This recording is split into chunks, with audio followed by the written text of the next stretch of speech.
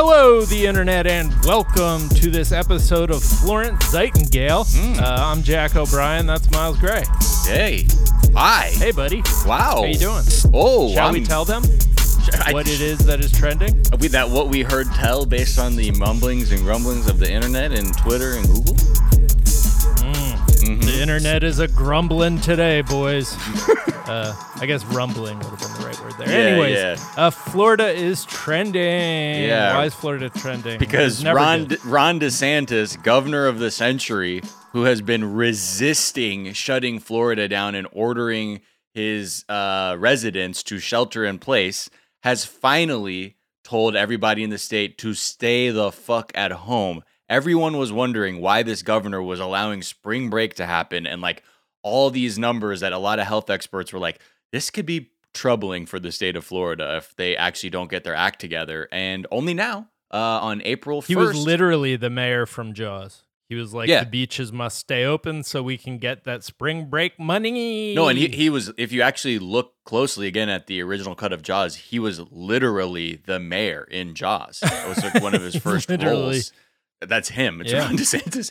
But one of his first roles. He went on to a really great acting career. He's just been so aggressively ignorant about everything, like just lockstep with the administration. Like, oh yeah, it's really not that big of a deal, when there are so many older residents of the state who a lot of people are like, there's a few retirement communities that look particularly vulnerable. And on, I think it was Tuesday, he was asked by a reporter, they're like, what's your take on not shutting the state down? Because the Surgeon fucking General recommended that people shelter in place. That would be his advice to everybody in the country. And his response was like, well, I never heard that. And the reporter was like, what? Surgeon what now? Yeah, what he said is, quote, I'm in contact with the White House task force, and I've said, are you recommending this? The task force has not recommended that to me. If they do, obviously that would be something that carries a lot of weight with me. If any of those task force folks tell me that we should do X, Y, or Z, of course we're going to consider it. But nobody has said that to me thus far. So he was basically saying because Mike Pence didn't command directly into his ear to do a specific thing, that's why he's been dragging his feet. So he reminds me, in every way, he's just a Trump supporter, right? Like he's on board with the cult of personality. All he cares about, he's choosing that cult of personality over reality in this life and death situation, which is what a lot of Trump supporters are doing as well. And it's also funny, though, too, to see people who, like Fox News, how they got rid of Trish Reagan, who famously at the beginning of this whole thing had that really dark, like, this is an impeachment hoax monologue. They fired her. Because a lot of the people are saying, a lot of the reporters who have spoken with people inside Fox News say it was a move because they're actually a little concerned that they could have some kind of legal liability in them downplaying the entire outbreak, and that they could see themselves criminally liable for any lives that are lost. So that was sort of them being like, okay, let's get rid of her. Let's try and make like we know what we're doing is the right thing. So yeah, you're seeing a lot of, it's weird to see how certain supporters are behaving. One is like, okay, we'll outwardly to his supporters act like we support them, but on the other side, we also have one foot kind of in reality where things could get real. So, right. I actually believe he has known from day one, because I mean, he's been speaking like he is the president. He's had good intel. He's just very cynical, and he thinks the only thing that matters to his presidency is like how the stock market is doing, and he just resisted the idea of doing something that would spook the stock market. It's and he's cynical. He's shown himself to be so obsessed with whatever the poll numbers are. They said like he only backed down from his Reopen America statements because a lot of like pollsters and economists are like, this is going to fuck you up if you do this actually for re-election. He's like, okay, actually, never mind. So maybe this is we found a new way to talk him into doing like real shit. Like, hey, why don't you free all these people in these ICE detention camps? It'll help you get reelected. It'll poll well. Yeah. Fuck yeah. Zantac is trending, which is never good news, I feel like. Yeah. Unless people are like, man, this Zantac is really working well. Man, I don't know about y'all, but is your Zantac hitting different during the quarantine? So Zantac, the FDA has told everybody to pull the heartburn product off store shelves. The FDA, they're saying they've found a link basically saying that there is a I guess, amount of ranitidine. I guess that's ranitidine is the drug. Is the name of the generic drug, right? Like that's the generic name. Okay, of the so the active thing that ingredient, they found is a contaminant called N-nitrosodamethylamine. Methylamine. I know that from Breaking Bad. Haha. Nitrosodamethylamine. It basically starts occurring when the products are like stored at higher than room temperatures over a long time, and they basically could expose consumers to like really bad levels of this, what they say is a carcinogen. So on top of all that, they're like, yo, pull it out. Like, no, this is not, don't put anybody at risk. I mean, they've been saying that Zantac is a carcinogen, like that. That was, I feel like that was a story over a year ago, but then, you know, the powers that be kind of stamped that down, and it's still out there on shelves. But this seems like it's the second wave of that, and it's probably got it. Yeah.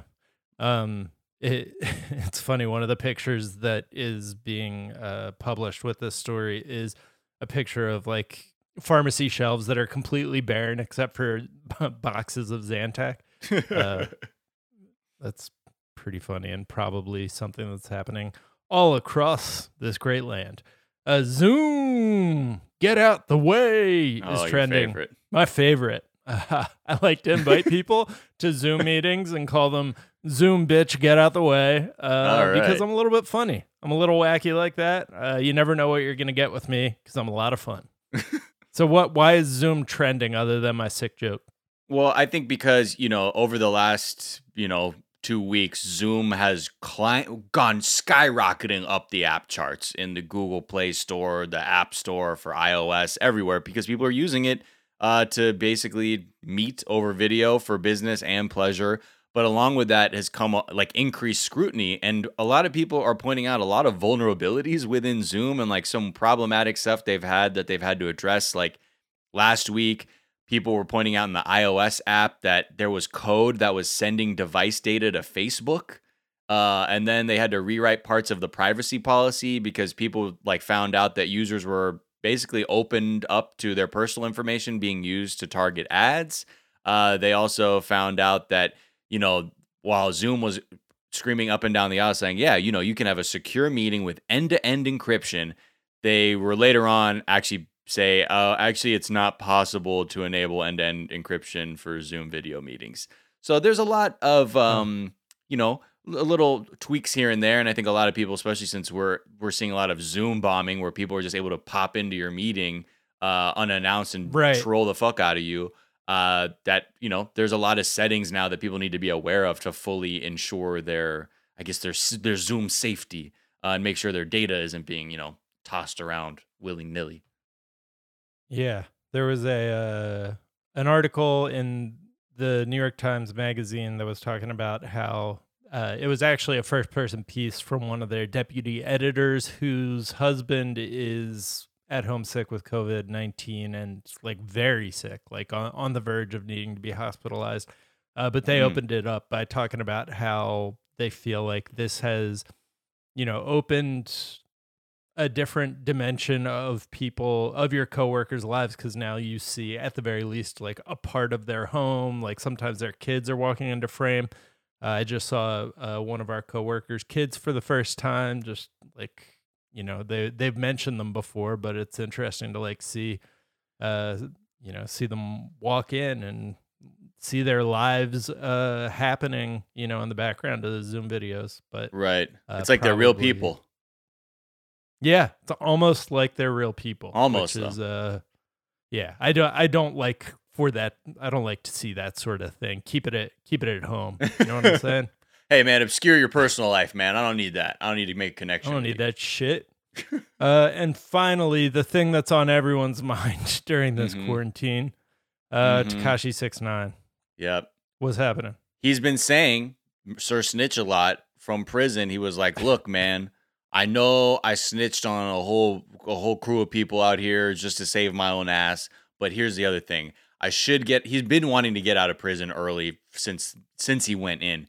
But with coronavirus, him and his lawyers have been like, I have asthma. I need to get out or I will die. I mean, yeah, I don't think it's anything to play with anybody's safety in that sense, especially because we've seen how vulnerable incarcerated people are right now.